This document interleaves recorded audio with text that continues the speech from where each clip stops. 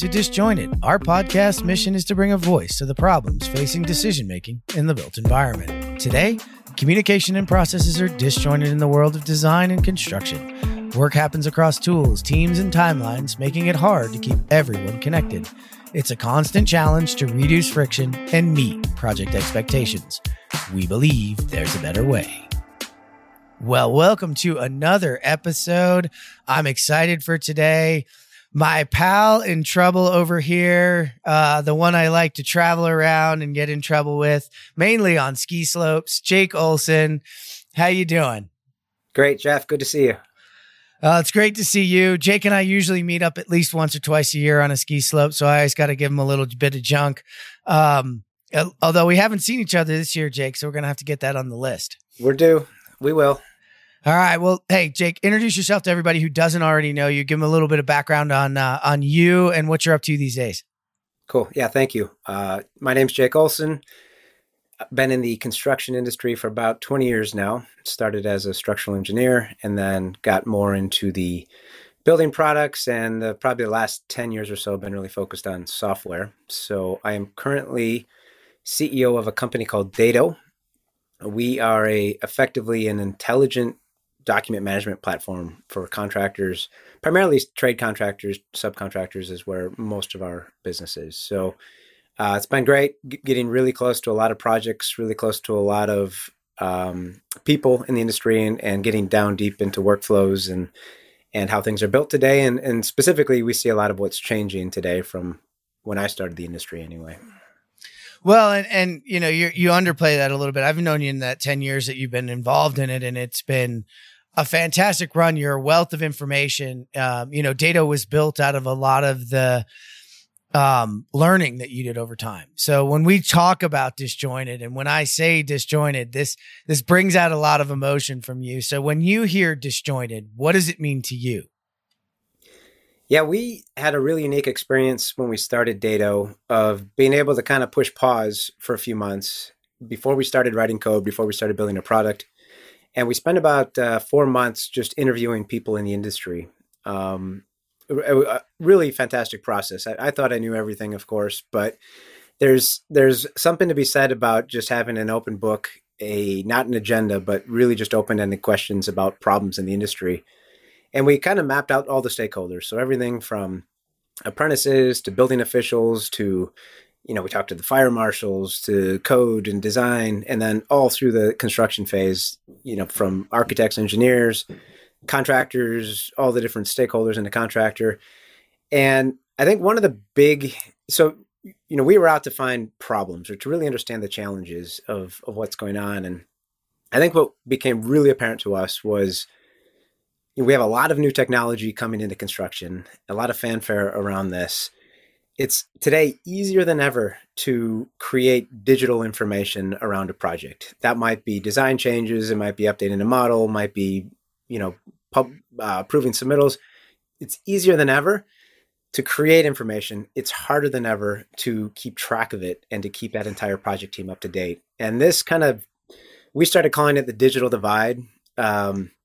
But the gap between kind of the people who are in the know of the information and everybody else, I think, is increasing.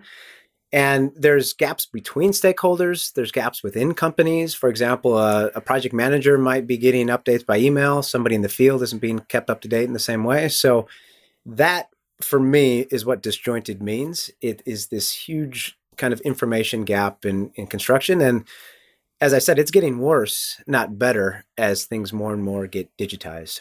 It's funny you say that because you'd always think it would go the opposite way. But I think in digitization, it actually usually has a tendency to get a little bit more chaotic before it gets a little bit more predictable. So it's a little chaos before order. But you talked about it, and you've listened into the season, and we've talked a lot about it. And immediately when we started talking about it, you went into, hey, wait, when you say you've interviewed the team, define the team. I mean, talk a little bit more about that.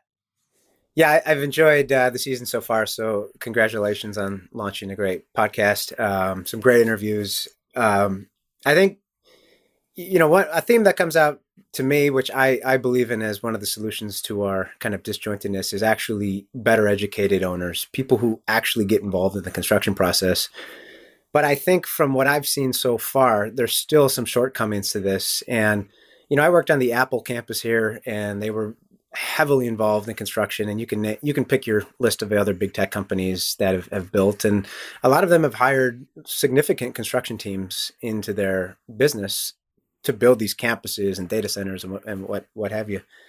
I think what gets missed is when we try to say, hey, we're going to bring the whole team in early. We're going to get everybody engaged, everybody involved. A lot of times that really just ends up being kind of like the design team and maybe the general contractor.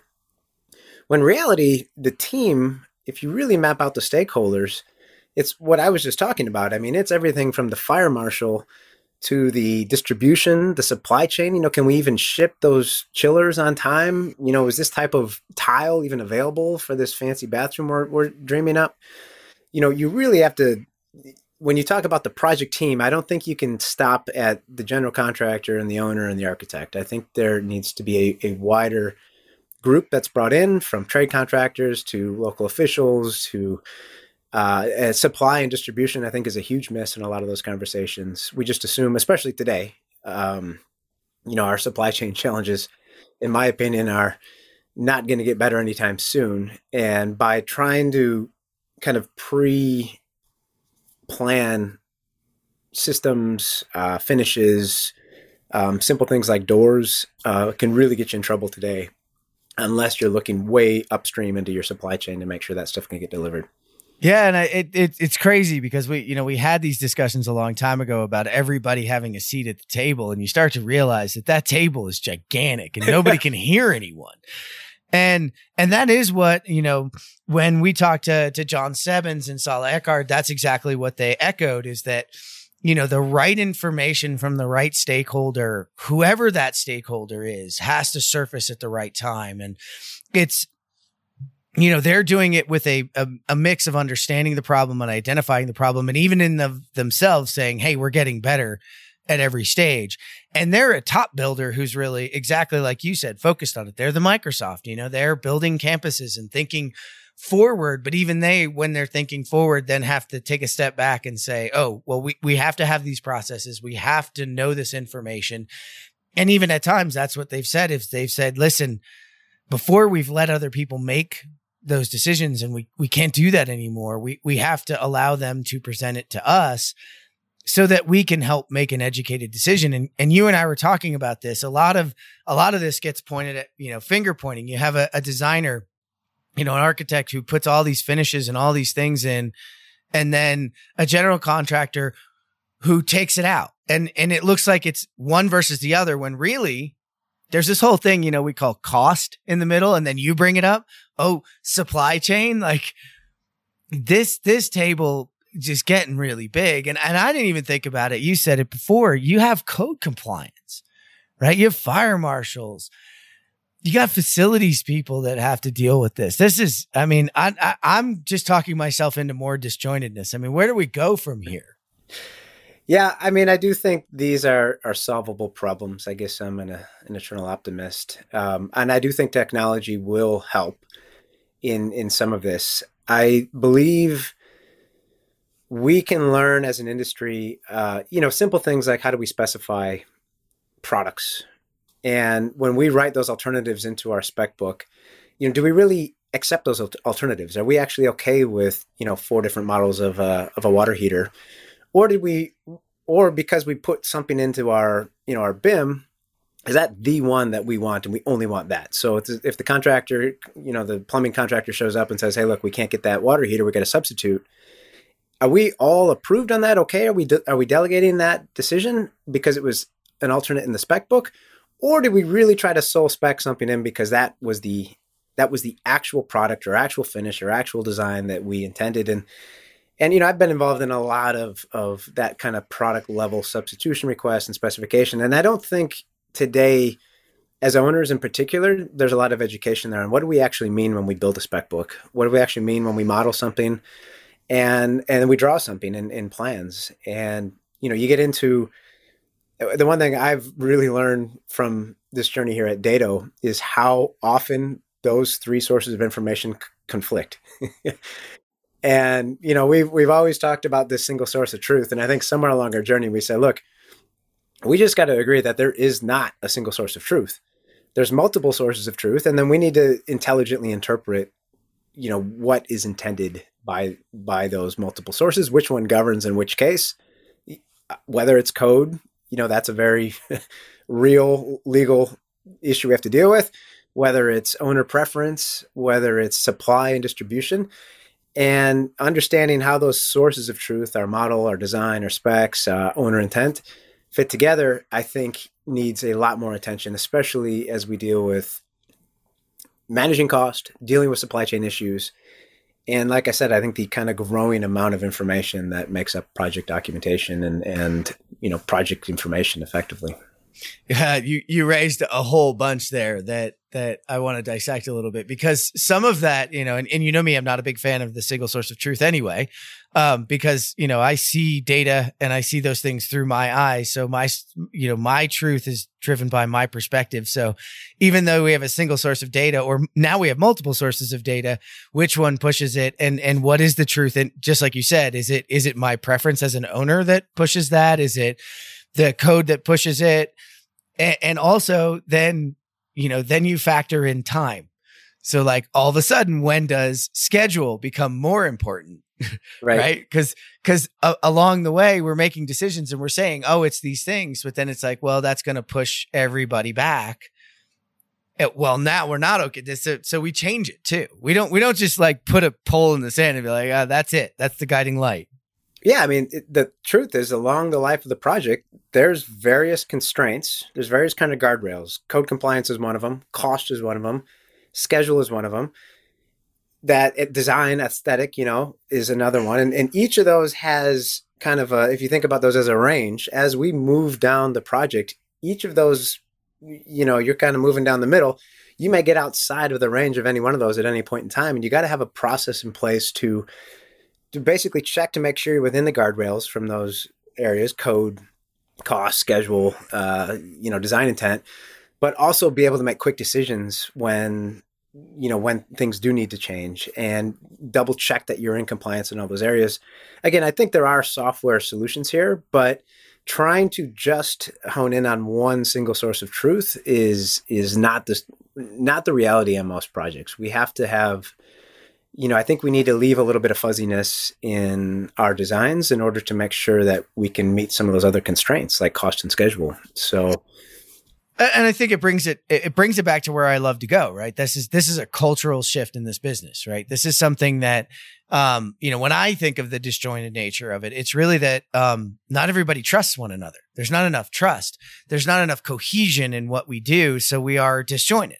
Right. And we also, we feel and think that way. And, you hear a lot of things I hear moving towards like TVD, target value delivery, and target value design. And, really getting everyone involved and setting up the projects around, it's a process to them, but to me, it's a cultural shift, right? It's like, hey, listen, the reason we don't allow fuzzy right now is because fuzzy has caused way too many litigations over time. That's true. And we need, though, to know that we have the owner's value in mind, that they are pulling us forward from that rope perspective, because you can't push a rope uphill. I don't care how good of a general contractor you are or an architect. If you got an owner that's not listening and not playing in the same trust arena, it's not gonna work. So they have to set it. And everybody has to jump on board. And then that can really guide us, allows, our rails are this thin right now, Jake. We need some wide rails here to allow for those things to happen. And I think I'm with you. I'm an eternal optimist in that. As I've gotten to know each sector of this built environment, I'm thoroughly impressed with each one. And I'm thoroughly unimpressed with our ability to connect them all and use them to their full advantage. And I think it's a detriment to the industry itself, but also to project teams that deliver such beautiful buildings and bridges and stadiums. And just, I'm always amazed And then they don't feel great about it until someday down the road, right?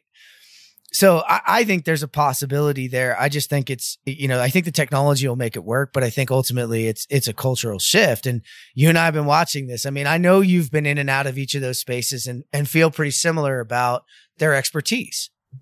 I do. Yeah. I think, I'll give you an example. One of the complaints I hear commonly from kind of downstream contractors trying to build is the quality of design documents has decreased, right? So everything used to be dialed into the nines. Now we get kind of, like I said, kind of fuzzy drawings. You go and talk to the architects and engineers that are creating those drawings. They say, yeah, well, number one, we're not being paid to dial in everything to we're not creating construction documents as an architect and engineering firm anymore.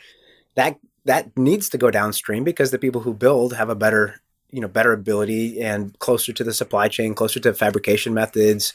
So why would we go through, hours and hours of trying to get 100% CD set out when we know it's going to get changed anyway? So we're actually kind of just from a total cost structure, we're actually not completely dialing in every single detail because we want that to go downstream.